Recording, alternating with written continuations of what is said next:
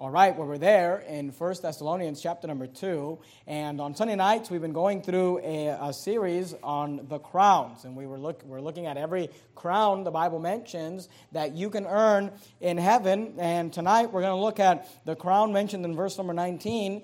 1 Thessalonians chapter 2 and verse number 19 says, "For what is our hope or joy or crown of rejoicing?"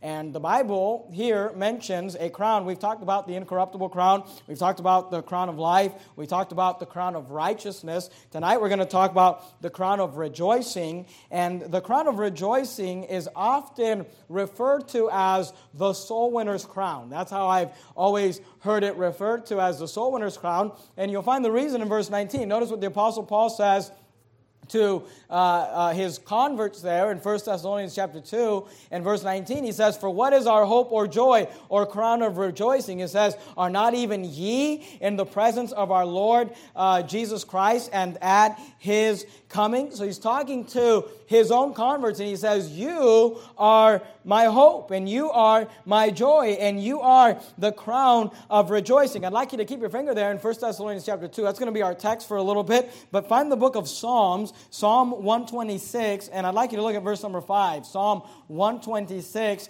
and verse number 5. If you open up your Bible just right in the center, you'll more than likely fall in the book of Psalms, Psalm 126 and verse number 5. And I'd like you to notice Psalm 126 and verse 5. Some similarities to the wording in 1 Thessalonians 2:19. Notice what the Bible says. "They that sow in tears shall reap in joy. He that goeth forth." Now, I want you to notice that phrase, "goeth forth." That's similar to, like in the Great Commission, where he says, "Go ye therefore," or he says, "Go and preach the gospel." He says, "They that sow in tears shall reap in joy. He that goeth forth and weepeth, bearing precious seed." Now, what's the seed? That's the word of God. And he says, "He that goeth forth and bearing precious seed," notice, "shall doubtless come again with," and I want you to notice this word, rejoicing. Do you see that? "Shall doubtless come again with rejoicing." That's the same as the Apostle Paul saying, there's a crown of rejoicing. He says, "bringing his sheaves with him." Now, what's a sheaf? It's a bundle of wheat. It's the fruit that has been produced by harvesting, and now you produce something. And he says this individual that went out and sowed the seed, and now they've reaped what they sowed, he said they're coming back rejoicing, bringing their sheaves with them. Now, here's what I want you to understand.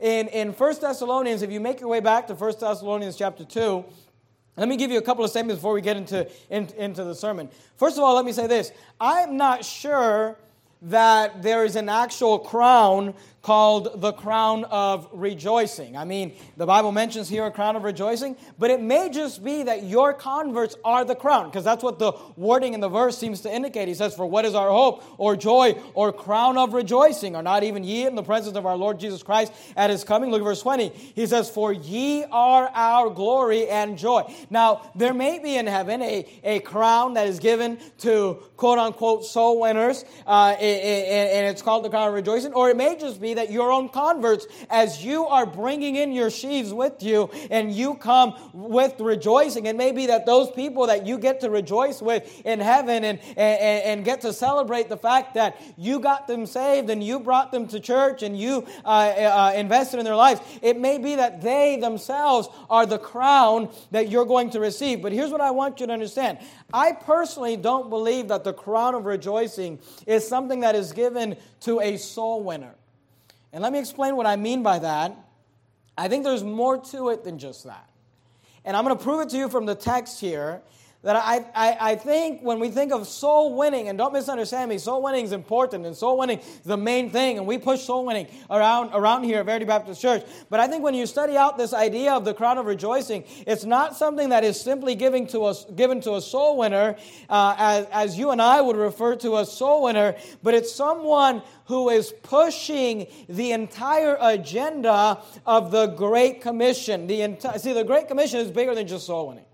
The Great Commission, and we'll look at it here in a minute, is yes, soul winning, salvation, but it's also baptism, and it's also discipleship, and it's also getting people connected and helping people grow. And I believe this crown of rejoicing is something that will be given to those who, yes, you have to be a soul winner, but it's more than that. It's taking it a step further, and I want to show you that here in this passage. You don't have to turn here. We're going to look at this verse later, but in John 15:16, Jesus made a statement when he was talking about his disciples bringing forth fruit. He said that your fruit should remain. And that's what we want. We want fruit, and we want converts, and we want to be the type of soul-winning church that doesn't just go out and get people saved, but we then are effective in bringing those people into church, getting them baptized, helping them grow, helping them get connected. The crown of rejoicing is given to the person that is pushing the agenda of the entire Great Commission. Now, here's what I want to do tonight. I'm going to give you, as quickly as I can, 3 points to kind of explain the biblical philosophy behind soul winning, follow-up, getting people saved, getting people baptized, getting people in church. And I'm going to prove to you why I believe that this crown of rejoicing is more than just for simply going out soul winning. But then I want to end with just giving you a lot of practical tips. Just things that you can do and that I can do to help push the agenda of the Great Commission. But let me begin by just giving you 3 biblical philosophies found in this passage in regards to the crown of rejoicing. And I would hope, this week, what did the bulletin say? This week our church had, what was that? Good night. What did I do with my bulletin? Our church this last week had 48 soul winners out. We had 30 adults and 18 children out soul winning. And I would hope that everyone who goes out soul winning at Verity Baptist Church would have a desire to not just go and knock doors and say, I did that, but that your goal would be to have a convert with you, sitting next to you, someone that got baptized as a result of your ministering to them. I mean, that's the goal. And listen, sometimes people say, well, what's so great about soul winning? Soul winning gets real exciting when you get somebody saved. And soul winning gets really exciting when the person you got saved comes to church. And soul winning gets really exciting when the person you got saved comes to church and gets baptized. And it gets really exciting when they start soul winning and they start bringing converts. And that's the goal. The goal is for us to be reaching people, teaching people, helping people. And if that's the type of soul winner you want to be, I would encourage you to pay attention tonight and take notes. And let me give you 3 quick points in regards to the biblical philosophy behind follow-up. Number 1, for those of you that are taking notes, write this statement down. If you're going to be an effective soul winner who's pushing the entire Great Commission, you're going to have to learn to communicate more than just the gospel. You're going to have to communicate more than just the gospel. You're there in 1 Thessalonians chapter 2. Look at verse number 8. Notice what the Apostle Paul said. 1 Thessalonians chapter number 2 and verse 8. He said, so being affectionately desirous of you, we were willing to have imparted unto you. Notice what he says. This is a shocking statement if you don't understand the philosophy behind soul winning. He said, we were willing to have imparted unto you. Notice what he says. Not the gospel of God only. He said, we did not. Paul said, my goal was not to simply impart unto you the gospel of God. He said, my goal was not just to knock on a door, preach the gospel, and leave. He said, we were willing to have imparted unto you not the gospel of God only, but also our own souls, because ye were dear unto us. And let me explain something to you. The problem with most soul winning and the problem with most soul winners is that we're happy to only impart the gospel.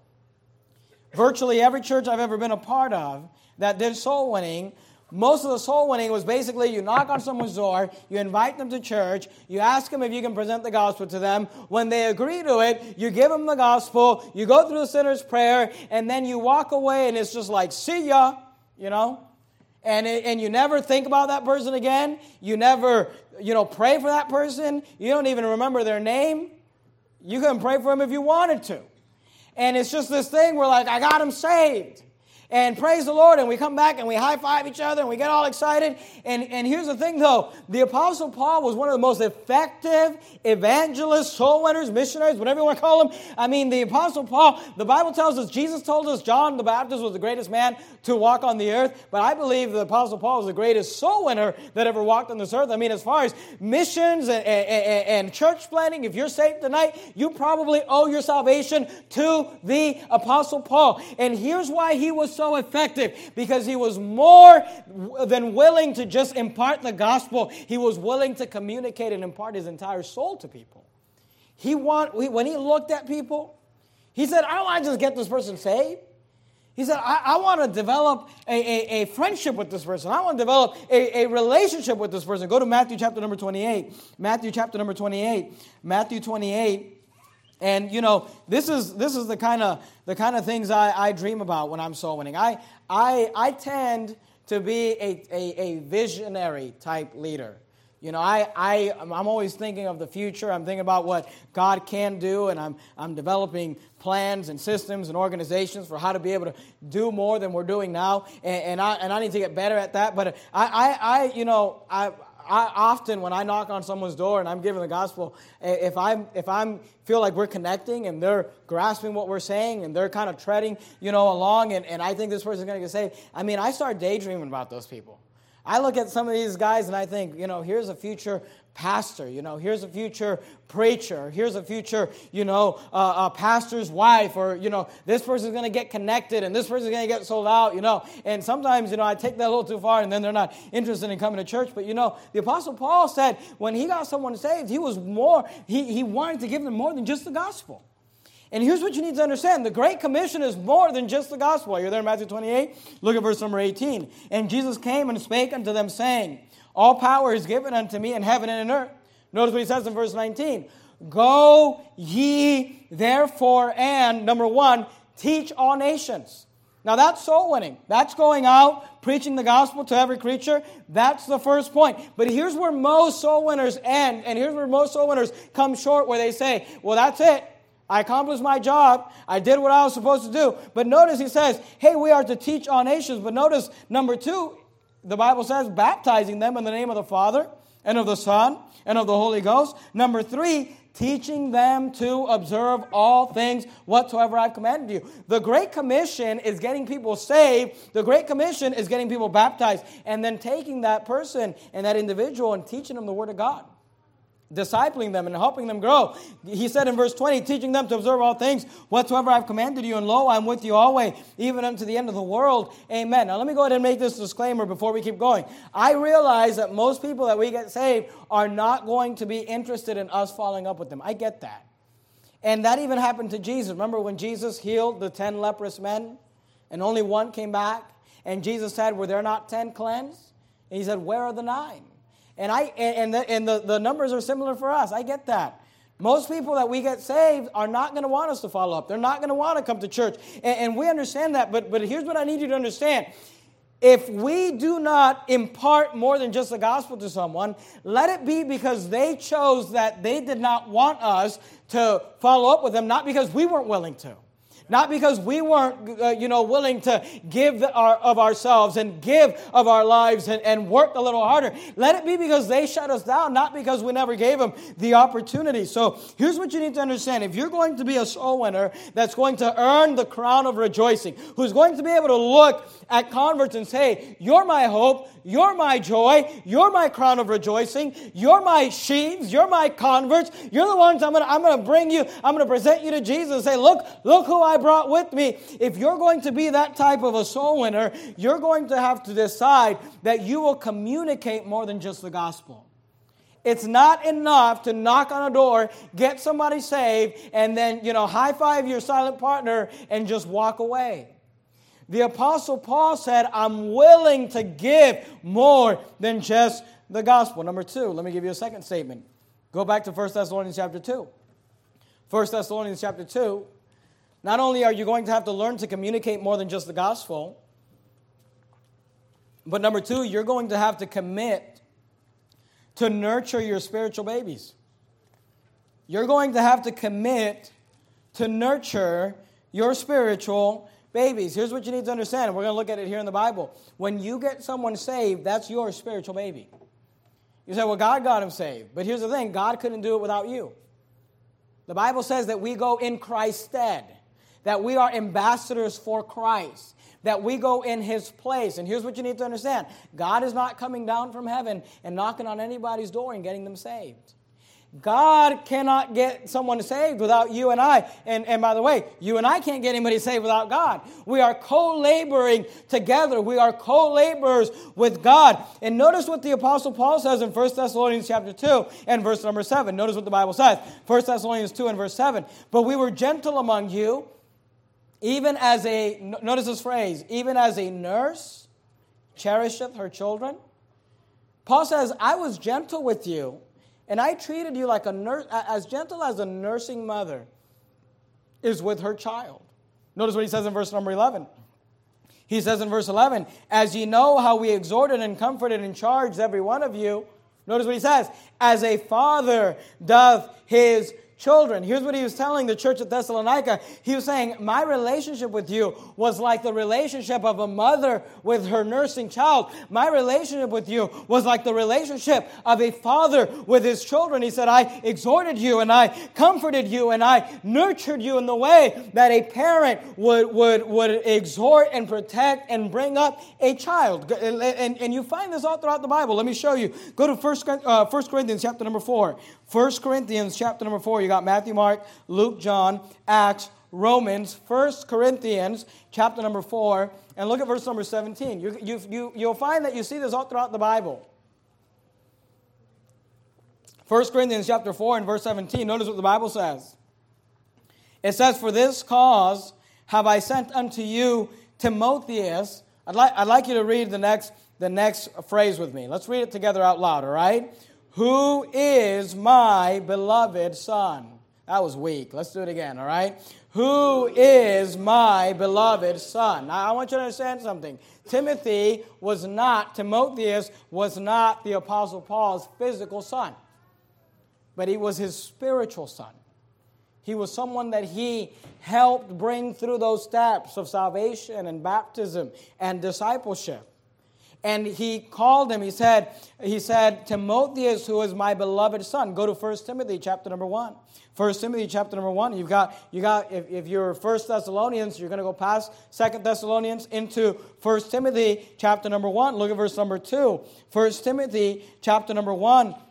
In verse number 2, notice what the Bible says. 1 Timothy chapter number 1 and verse number 2, it says, unto Timothy, let's read it together, all right? Unto Timothy, my own son in the faith. You see that? Now it's his son in the faith, all right? Not his physical son. He said, unto Timothy, my own son in the faith. Go to 2 Timothy chapter 1. Look at verse number 2. 2 Timothy chapter number 1 and verse number 2. Just flip one page over, a couple pages over. 2 Timothy chapter 1 and verse 2. Notice what he says. He says to Timothy, let's read it together, my dearly beloved son. Do you see that? He called him my dearly beloved son. Go to 2 Timothy chapter number 2. 2 Timothy chapter number 2. Look at verse number 1. 2 Timothy chapter number 2 and verse 1. Notice what he says. He says, thou therefore, let's read the next two words together, okay? Thou therefore, my son, be strong in the grace that is in Christ Jesus. Are you noticing that the Apostle Paul, when he had a convert, when he had a disciple, when he had someone he was working with, he saw them as a spiritual baby and he committed to nurture that spiritual baby? Let me give you another example. Go to Titus chapter number 1. Titus chapter number 1. Just flip to the next book there. Titus chapter number 1. Look at verse number 4. Titus 1:4. Notice what the Bible says. To Titus, let's read it together, mine own son after the common faith. Now again, is that his physical son? No, it's after the common faith. But what did he call him? He said, you're mine own son. Go to Philemon chapter number 1, verse number 10. Just next book over. 1:10. Notice what Paul said. He said, I beseech thee for, let's read the next three words together, my son Onesimus. Do you see that?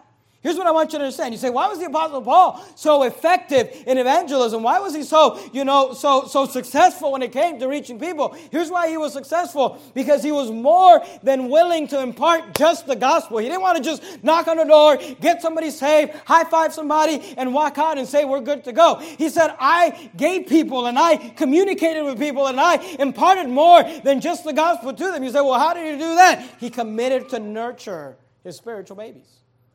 He looked at a brand new baby that just got saved, and he said, I'm going to do everything I can to nurture this baby and bring this baby up. My wife and I have 4 children. We have the 5th on the way. And you know what? When that baby is born, we do home births. When that baby is born, and we have a midwife there, and the baby comes out, you know, I don't just high-five my wife and say, yeah, we did it. Great. And then we look at the midwife and say, what are you going to do with that thing? Look, giving birth to a baby, that's not the end game.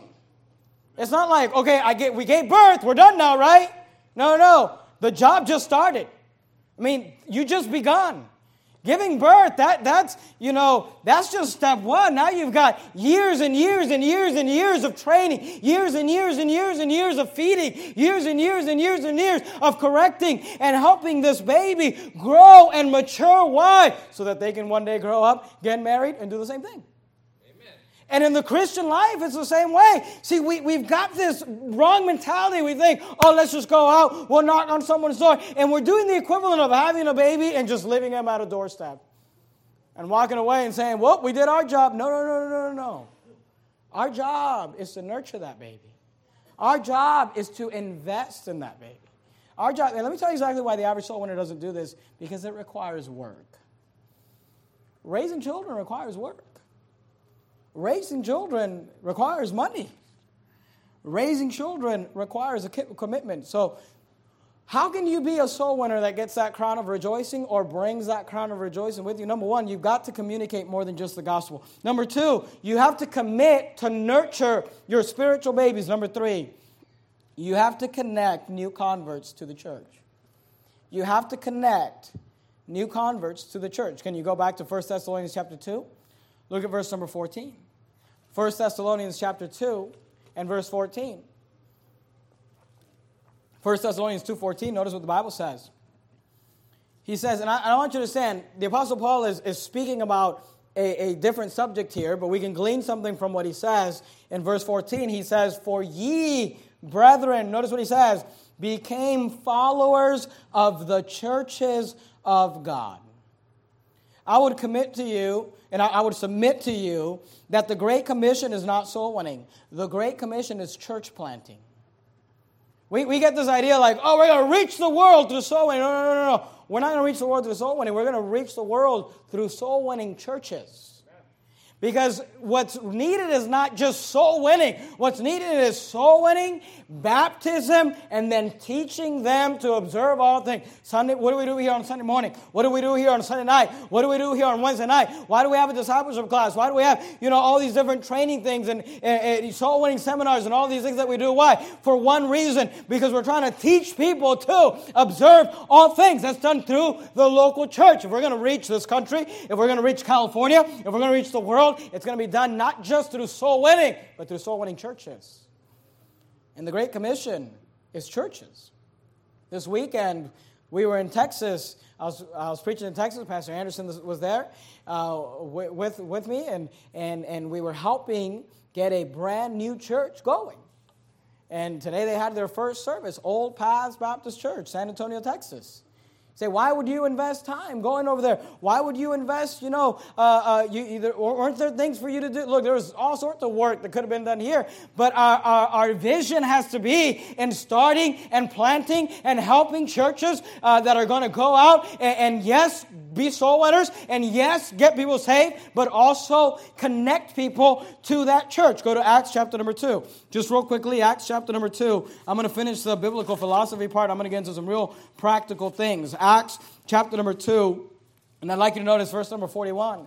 Acts chapter number 2 and verse number 41. After soul winning, The church is the fulfillment of the Great Commission. Acts chapter 2, notice verse 41. Notice what the Bible says. You got Matthew, Mark, Luke, John, Acts. Acts chapter 2, verse 41, the Bible says, "Then they that gladly received his word." Remember, he that goeth forth bearing precious seed, right? You need the word of God for someone to get saved. "Then they that gladly received his word," those people that got saved, notice, "were baptized." Isn't that what the Great Commission says? "Teach all nations, baptizing them in the name of the Father and of the Son and of the Holy Ghost. And the same day they were added unto them." Added unto who? The church at Jerusalem. They were connected to the church. About 3,000 souls. And what did they do? Verse 42. "And they continued steadfastly in the apostles' doctrine." What is that? What is doctrine? Doctrine is teaching. Doctrine is learning the word of God. That's teaching them to observe all things. And fellowship. That's the church family.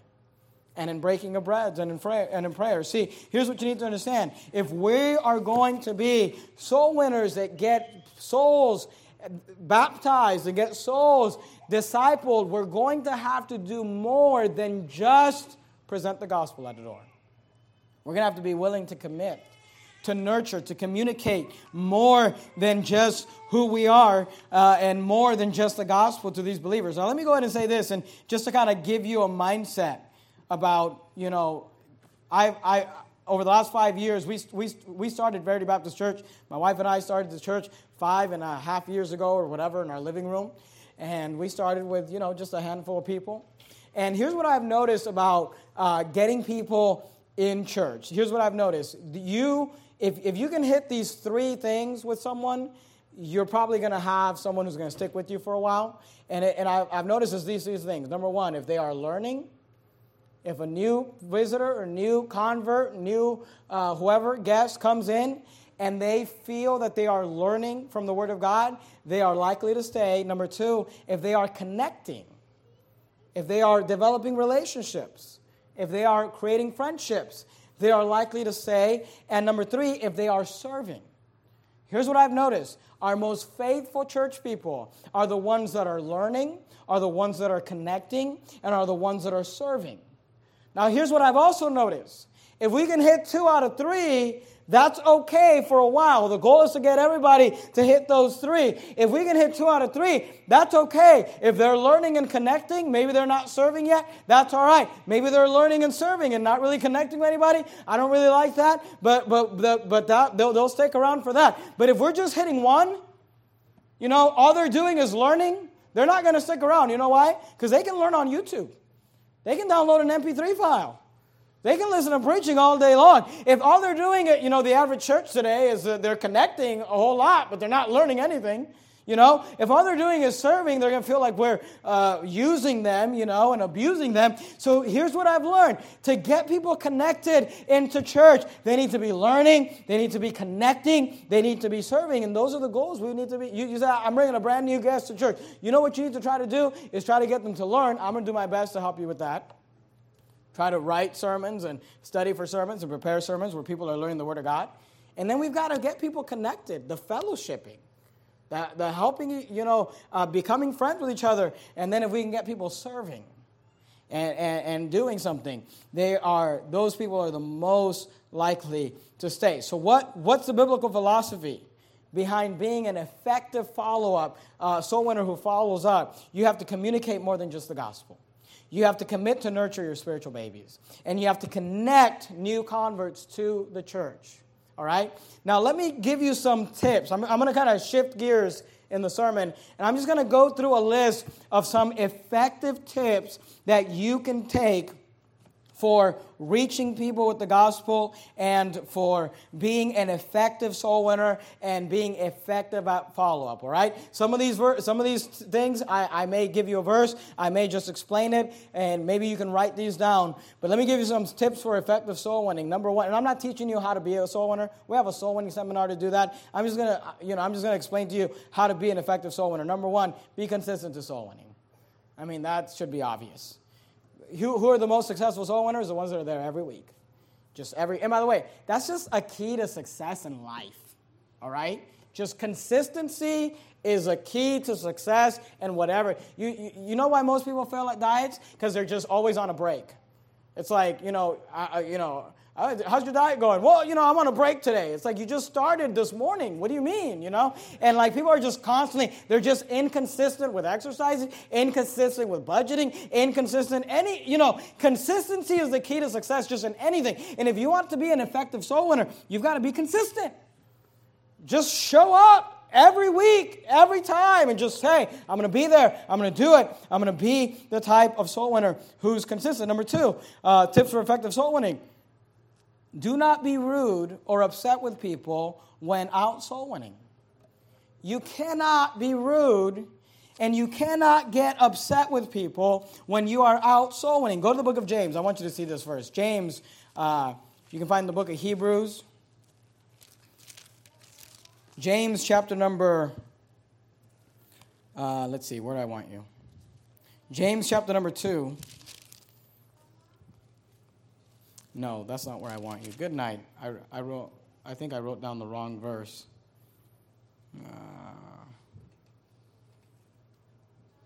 Good night. Oh, James chapter 3. That's where I want you. James chapter number 3. Look at verse number, let's just begin reading at verse number 5. Notice what the Bible says. Even so the tongue is a little member, and boasteth great things. Behold, how great a matter a little fire kindleth. And the tongue is a fire, a world of iniquity. So is the tongue among our members, that it defileth the whole body, and setteth on fire the course of nature, and is set on fire of hell. That's quite a description about the tongue. For every kind of beast, and of birds, and of serpents, and of things in the sea is tamed, and hath been tamed of mankind. But the tongue can no man tame. It is an unruly evil, full of deadly poisons. Now, I want you to notice verse number 9. And I think verse number 9, describes a whole lot of soul winners. Notice what he says. Therewith bless we God, even the Father, and therewith curse we men, which are made after the similitude of God.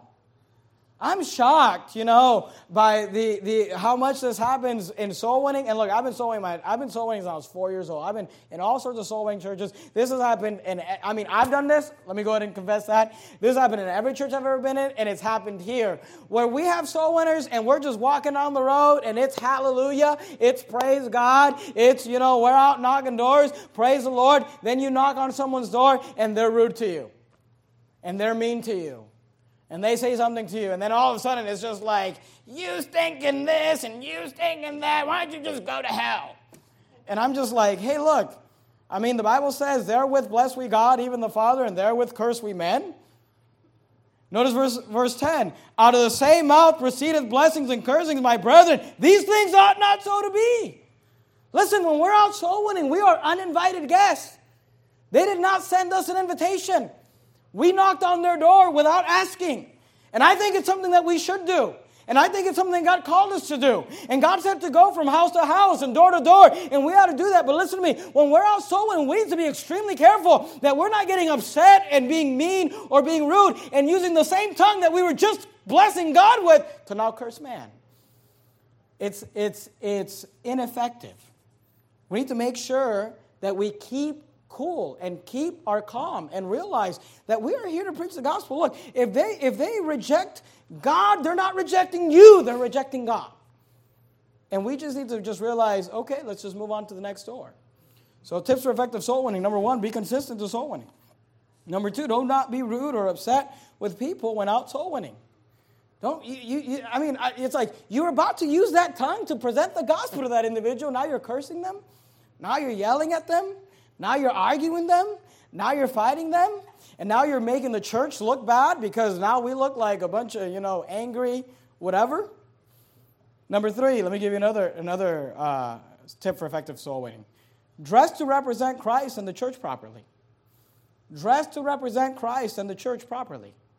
Let me go ahead and say this, and I don't have time to get into it and explain it from the Bible, so I'm just going to make this statement, and if it offends you, I apologize, and you can ask me if you need questions. But at Verity Baptist Church, our position is that ladies wear skirts and dresses and men wear pants, period. That's what we believe. That's what we've always believed. You say, well, I don't agree with that. That's fine. Doesn't make a difference to me, but that's what we believe when you got here. That's what we've always done. Now, I don't understand this thing where women think, oh, I'm going to go out sewing in a pair of pants. You're misrepresenting who we are.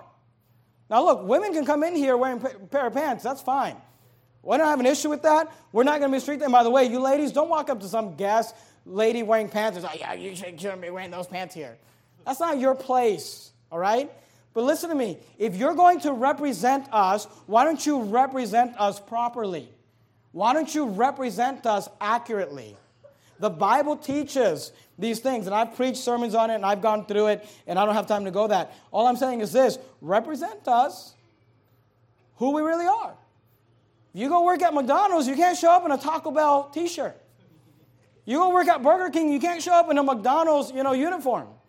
They want you to represent them properly, and guess what? If you're going to serve and represent our church, we want you to represent us properly. Number 4, when you're out soul winning, stay together. Stay together. If we assign you a partner, guess what that means? That's your partner. We didn't assign you a partner so that you can go one way and they can go another way. You say, well, I don't like my partner. Get over it. Well, I don't get along with them. Turn the other cheek. Love each other and pray for each other. Do whatever you're going to do. But we put you together for a reason. We do it, number 1, because God tells us to do it. We do it, number 2, for security. There's strength in numbers, so stay together for security. Number 5, when you go out soul winning, if you want to be an effective soul winner, go soul winning at the most effective times possible. Go soul winning at the most effective time possible. Now, let me take a moment to kind of just explain a few things about this idea. The most effective time to go out soul winning is on Saturday morning, period. I mean, that's the most effective time. Let me explain to you the least effective time to go soul winning: Sunday after church. The least effective time to go soul winning. You say, why is that? Because you're more likely to get a visitor to come on Sunday morning, period. And when you go soul winning, literally the time the furthest away from the next Sunday morning is the most ineffective time to go soul winning. And I want to go ahead and explain some of this because I've had people recently, make statements to me like, oh, this soul winning time that we have on Sunday, we're trying to get it as big as Saturday morning. Let me explain something to you. No, we are not. I don't know if you've noticed, but I've never stood up here and announced a Sunday afternoon soul winning time. I don't know if you noticed, it's not in the bulletin. It's never been in the bulletin. It's not something I'm promoting. It's not something I'm pushing. It's not something I'm trying to get people towards. Let me explain to you why we started Sunday afternoon soul winning. Here's why we started Sunday afternoon soul winning. Because our church has a lot of people that drive 2 hours to our church. And it's very difficult for them to go soul winning on a Saturday, so we make that time available for them because they drive up on a Sunday morning, they go soul winning, they get lunch, they go soul winning afternoon, then they come to Sunday night church, then they drive home. We do that to help them. I think that's great. I'm not mad at people that do that. If that's what you've got to do to get your soul winning time in, get your soul winning time in. But listen, we're not pushing that. That's not the most effective time.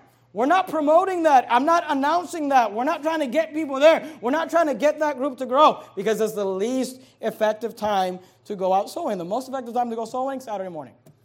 So what's the second most effective time? Friday. What's the third most effective time? Thursday. The closer you can get to Saturday, the more effective it is. So go soul winning. You say, I want to be a soul winner that produces, converts. And let me say this. I had a pastor call me. And he said, Pastor Jimenez, I know you guys have a lot of visitors at Verity Baptist Church. And he said, I'm struggling. We don't get a lot of visitors. And he said, I just don't know what I'm doing wrong. Can you help me out? And I said, well, let me ask you this. When's your soul winning time? He said, Sunday after church. I said, well, do you have any other soul winning times? Wednesday before the service. I said, well, that's your problem. He said, what do you mean? And I said, well, Sunday afternoon is the least effective time to go soul winning. You're least likely to have somebody come to church as a result of that. I mean, you're expecting someone you got saved on Sunday afternoon to remember an entire week later to come to church. And he tried to say, well, yeah, but it's more convenient because of that. I said, listen, I understand it's more convenient, but you got to decide whether you want to be convenienced or whether you want visitors. Because here's the thing about preachers. We don't like to preach to empty chairs. We want to preach to crowds. I said, why don't you do this? For the next 6 weeks, just go soul winning on Saturday morning, see what happens. He called me the very next week. He said, oh, we had a couple visitors on Sunday. I said, why? Because I went soul winning on Saturday morning. I told him, there you go. It's logic. It's common sense. We're not trying to convenience you. We're trying to burn you up. We're trying to consume you, all right? So if you want to be an effective soul, especially you guys, you want to be pastors, you need to get people in here. And you're going to do that on Saturday mornings, Thursdays, Fridays. Those are going to be the most effective times. Let me give you another tip on effective follow-up. Let's kind of transition towards effective follow-up. Who do you follow up on? Usually, when someone gets saved, that's who we want to follow up on. Don't follow up on people that didn't get saved.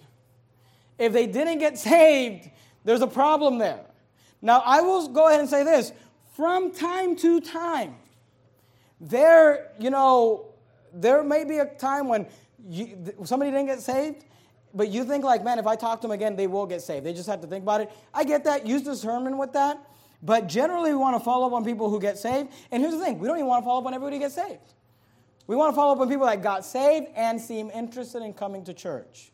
Want to follow up on people who got saved and seem interested in coming to church. Let me read a verse for you. Matthew 10:14. And whosoever shall not receive you, nor hear your words, when you depart out of that house or city, shake off the dust off your feet. God said to focus on the people that are interested. Focus on the people that want to listen to you. He said if they don't want to receive you, if they don't want to hear your words, then depart. And, let me explain something to you. When I get somebody saved, we just got them praying, they got saved. The next thing I say to them is, hey, would you be interested in coming to church on Sunday? And if they said to me, well, this Sunday, I'm just not sure. It's like, hey, listen, here's on the invitation, there's the address. We'd love to have you. You have a good day. They're obviously not interested. Well, I work on Sundays. Well, I don't know. I've got plans or whatever. But if I ask them, hey, you be interested in coming to church? I'm not saying they have to say, yeah, I'll be there this Sunday. But if they're just like, yeah, I've been thinking about going to church, that's the person I want to follow up on, all right? So don't think you got to follow up on everybody you talk to. And don't think you got to follow up on everybody you get saved. You should follow up on those who got saved and those who seem interested in coming to church. Do not follow up on someone who got saved and is not interested in coming to church. You don't have to follow up on everyone that gets saved. Now, let me give you some characteristics for people who are likely to come to church, okay? And you need to be listening for this. And maybe you're sitting here saying, well, I'm not a soul winner. This doesn't apply to me. Well, shame on you. You ought to be a soul winner. God calls all of us to preach the gospel. But let me say this. Even if you're not actively soul winning, you ought to be, as you're at the grocery store, you're talking to people, you're talking to neighbors, you ought to be listening for these three things, because there are three characteristics that help people be the most likely to come to church. Let me give them to you. Number one, people who are in trouble are the most likely to come to church. People who are in trouble are the most likely to come to church. Mark 2:17 says this, when Jesus heard it, he saith unto them, they that are whole need not a physician, but they that are sick. I came not to call the righteous, but sinners to repentance. And when people express to you or communicate to you that they're in some sort of trouble, say, what does that mean? Here's what that means. They're having marriage problems. They're going through a divorce. They're having problems with CPS. They're having financial problems, or they're having job problems.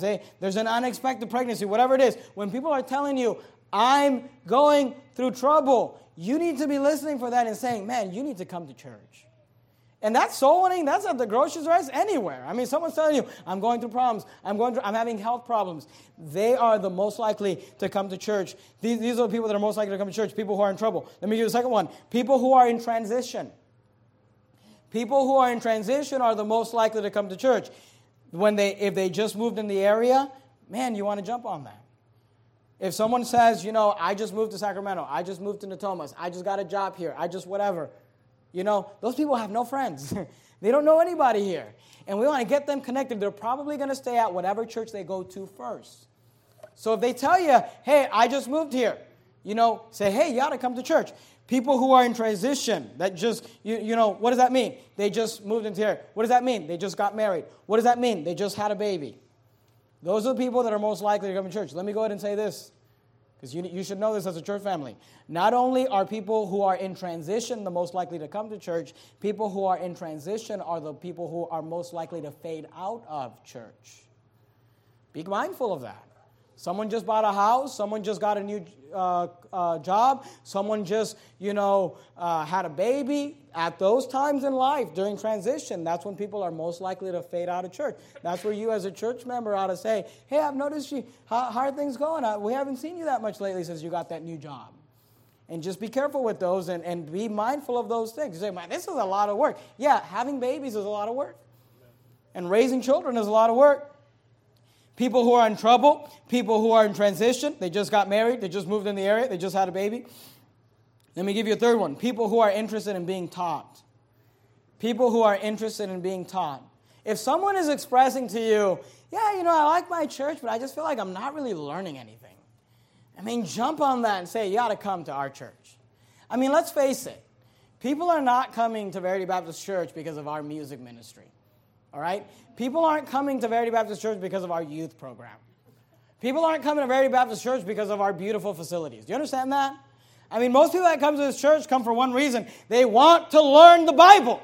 The Word of God is preached here, and they say, wow, I've never been to a church where I've learned so much. So if someone is expressing that to you, saying, yeah, my church is nice, I kind of like my church, but, I just feel like it's a little shallow. I feel like the pastor doesn't really feed me. I feel like I always leave, wanting something. Hey, jump on that person and say, hey, you got to come to our church.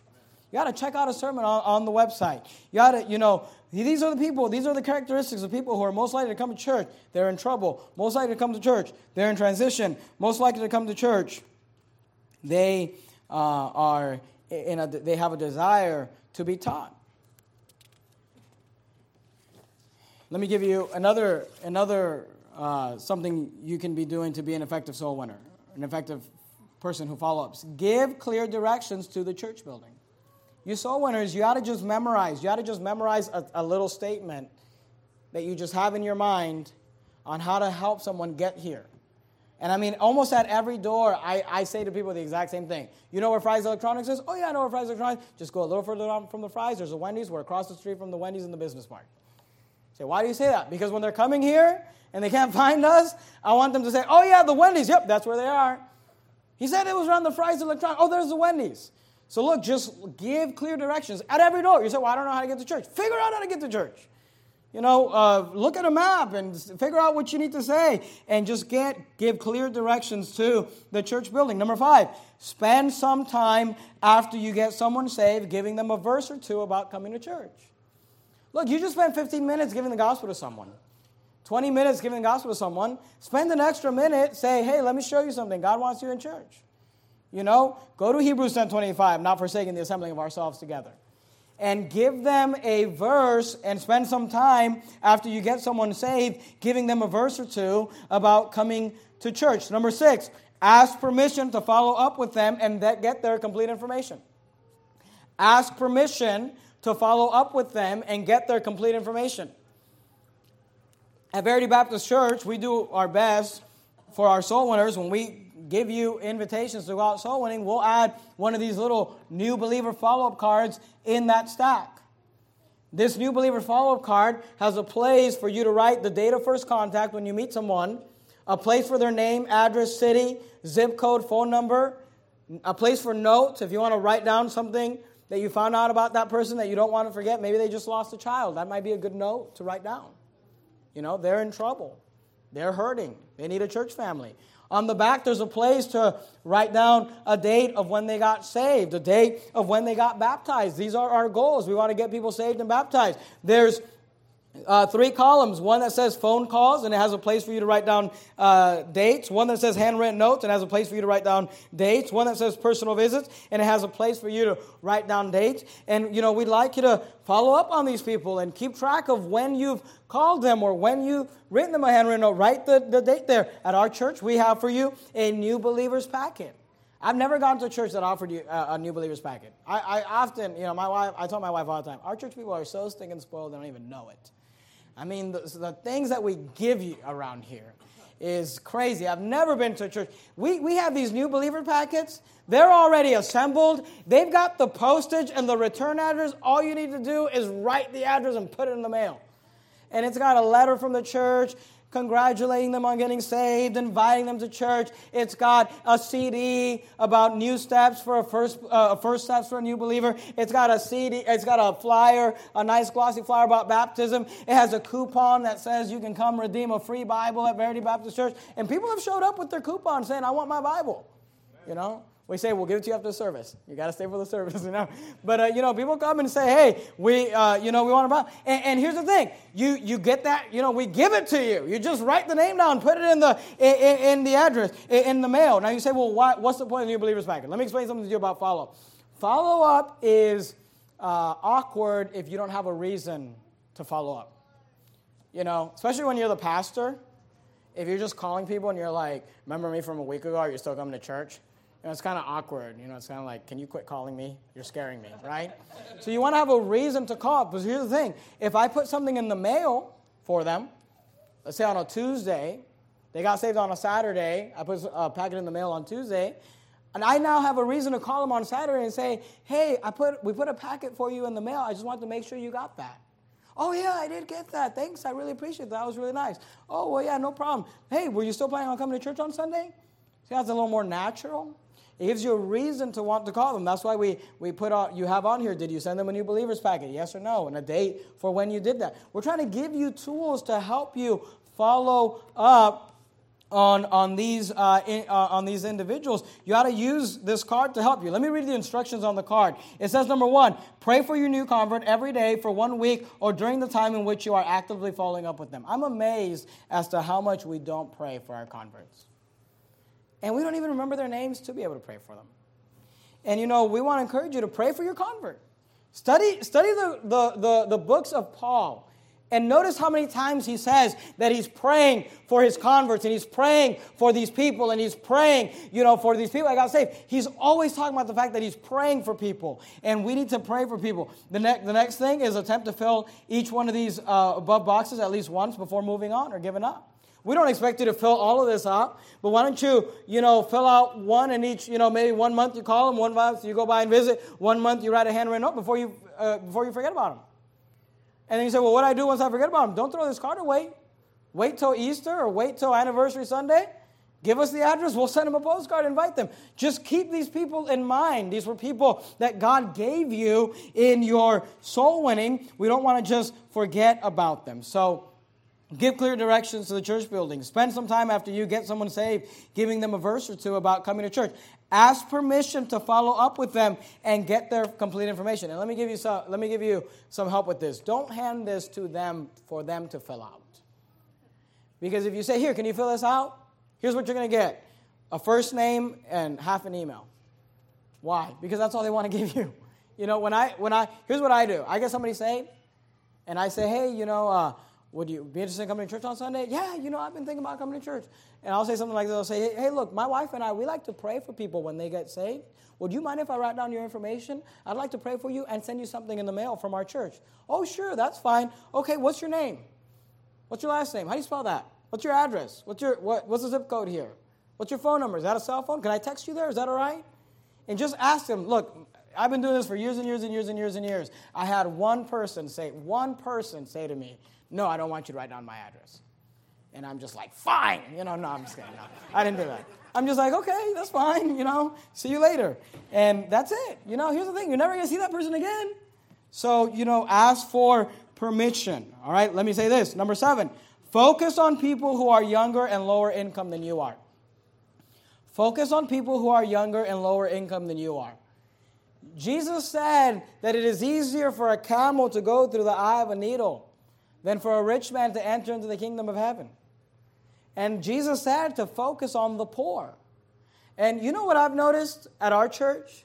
Look, we just had an offering brought in $24,000, $18,000 committed to come in over the next 3 months, and I'm sure that will come in.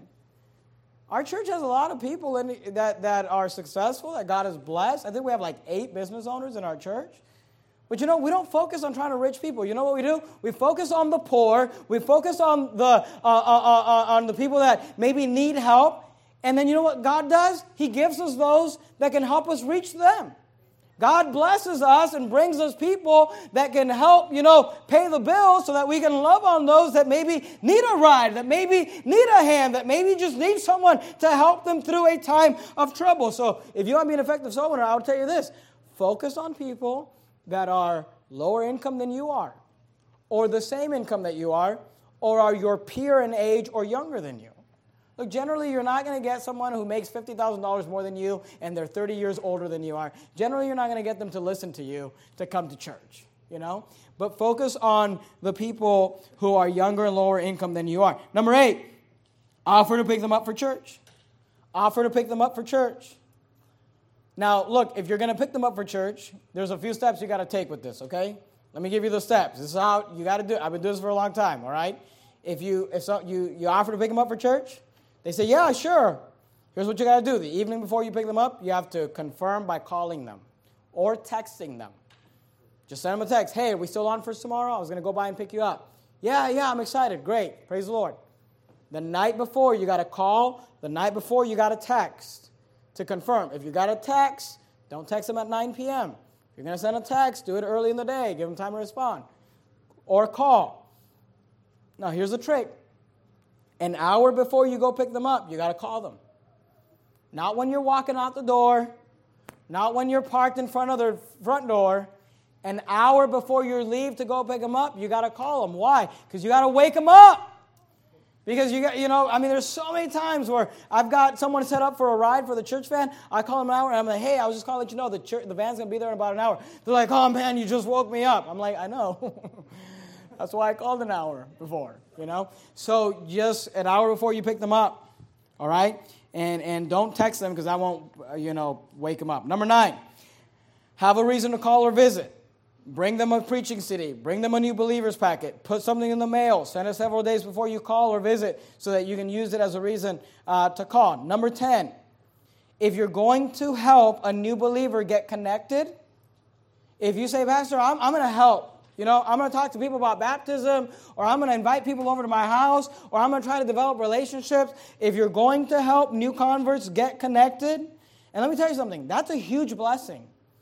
When we started Verity Baptist Church and there was 10 people coming, it was easy, for me and my wife to just be everyone's friend. But as the church grows, look, we can't be everybody's friend. And by the way, let me say this. We can't be expected to do everything for everyone at our church. And, that's under the sermon, but let me go ahead and throw this out there. Don't expect my wife to just be available for every little need that you have. All right, you say, well, she's the pastor's wife. No, yeah, exactly. That's what I want you to understand. She's the pastor's wife, okay? She's not the pastor's wife like she's your pastor. She's like the pastor's wife like she's my helpmeet. And she's got 4 children that she homeschools every day. And, this idea, we're like, oh, I can just call a pastor's wife, and at a drop of I don't even know what that phrase is. Just whenever she's going to do whatever. No, she's not. And half the time, my wife wants to, and she's like, hey, honey, can so-and-so, and I'm just like, no. Because I'm just not going to let people take advantage of her and just think, and by the way, let me go ahead and, because I'm already past my time, and you already lost interest in this sermon, so let me go ahead and just rant on a few things. The staff at Verity Baptist Church, let me explain something to you. The staff at Verity Baptist Church does not work for Verity Baptist Church. They work for me. They don't work for you. They work for me.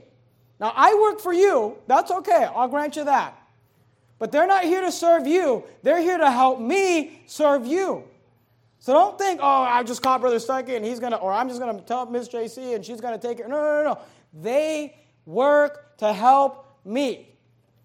They don't work for you. They're not your personal assistant. These are just things people need to understand. And as the church begins to grow, they were hired to help me in the ministry that God has given me. You say, well, that sounds arrogant. Well, you need to just get right with God.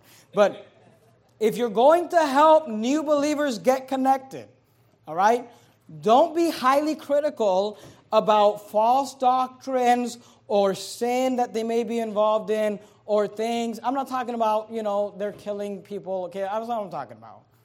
I'm just amazed, people are just like, do you know so-and-so smokes? Tons of people smoke. Are you serious? Look, it's amazing to me because there's so many churches that don't reach new people. And people come to our church sometimes and they're just like, there are people in your church that aren't saved. Hey, Jesus had someone in his church that wasn't saved. It was called Judas Iscariot. Well, people in your church, they don't all have all the standards. That's because we're reaching new people. That's because they're growing. Look, sometimes guys are going to walk into church and their hair is going to be longer than I think it should be. Or ladies are going to walk into church and their skirts are going to be shorter than I think they should be. I get that. But look, they're new babies. We just need to love them and help them. And we'll preach the Word of God to them. We won't compromise that. We'll teach them what the Bible says and they'll grow in their time. But our job is not to sit there and just be highly critical about people. If you're going to befriend them, then just befriend them and love them. And if you can't do that, then just do me a favor and don't. Because we don't need to be fighting with each other and looking at people and say, well, did you know so-and-so? Just don't help, because it's not a help. Go to John 15, look at verse 16. We'll finish up. John 15, verse 16. John 15, verse 16. Say, why do you preach this sermon?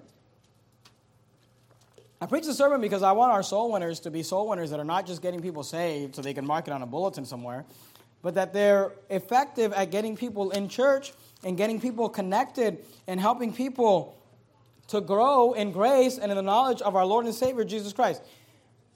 John chapter number 15, look at verse number 16. John chapter 15 and verse 16, notice what the Bible says. Jesus said this, "Ye have not chosen me, but I have chosen you, and ordained you, that ye should go and bring forth fruit." That's what God called us to do. He ordained us to go and bring forth fruit. Notice this, and that your fruit should remain. That it will stick with you. That you'll bring it with you. That whatsoever ye ask of the Father in my name, he may give it you. Think about this. This last week, our church had 48 soul winners out.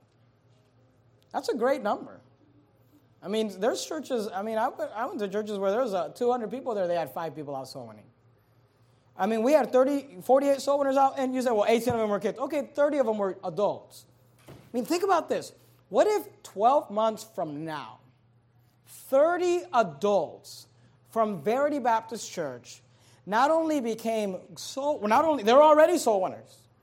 We're not only soul winners, but we're effective at follow-up, and they just 12 months from now, 30 adults had one adult with them at Verity Baptist Church that they got saved, that they brought to church, that they got baptized, that they helped grow, that they helped connect. I mean, imagine what would happen if we grew by 30 adults in 12 months.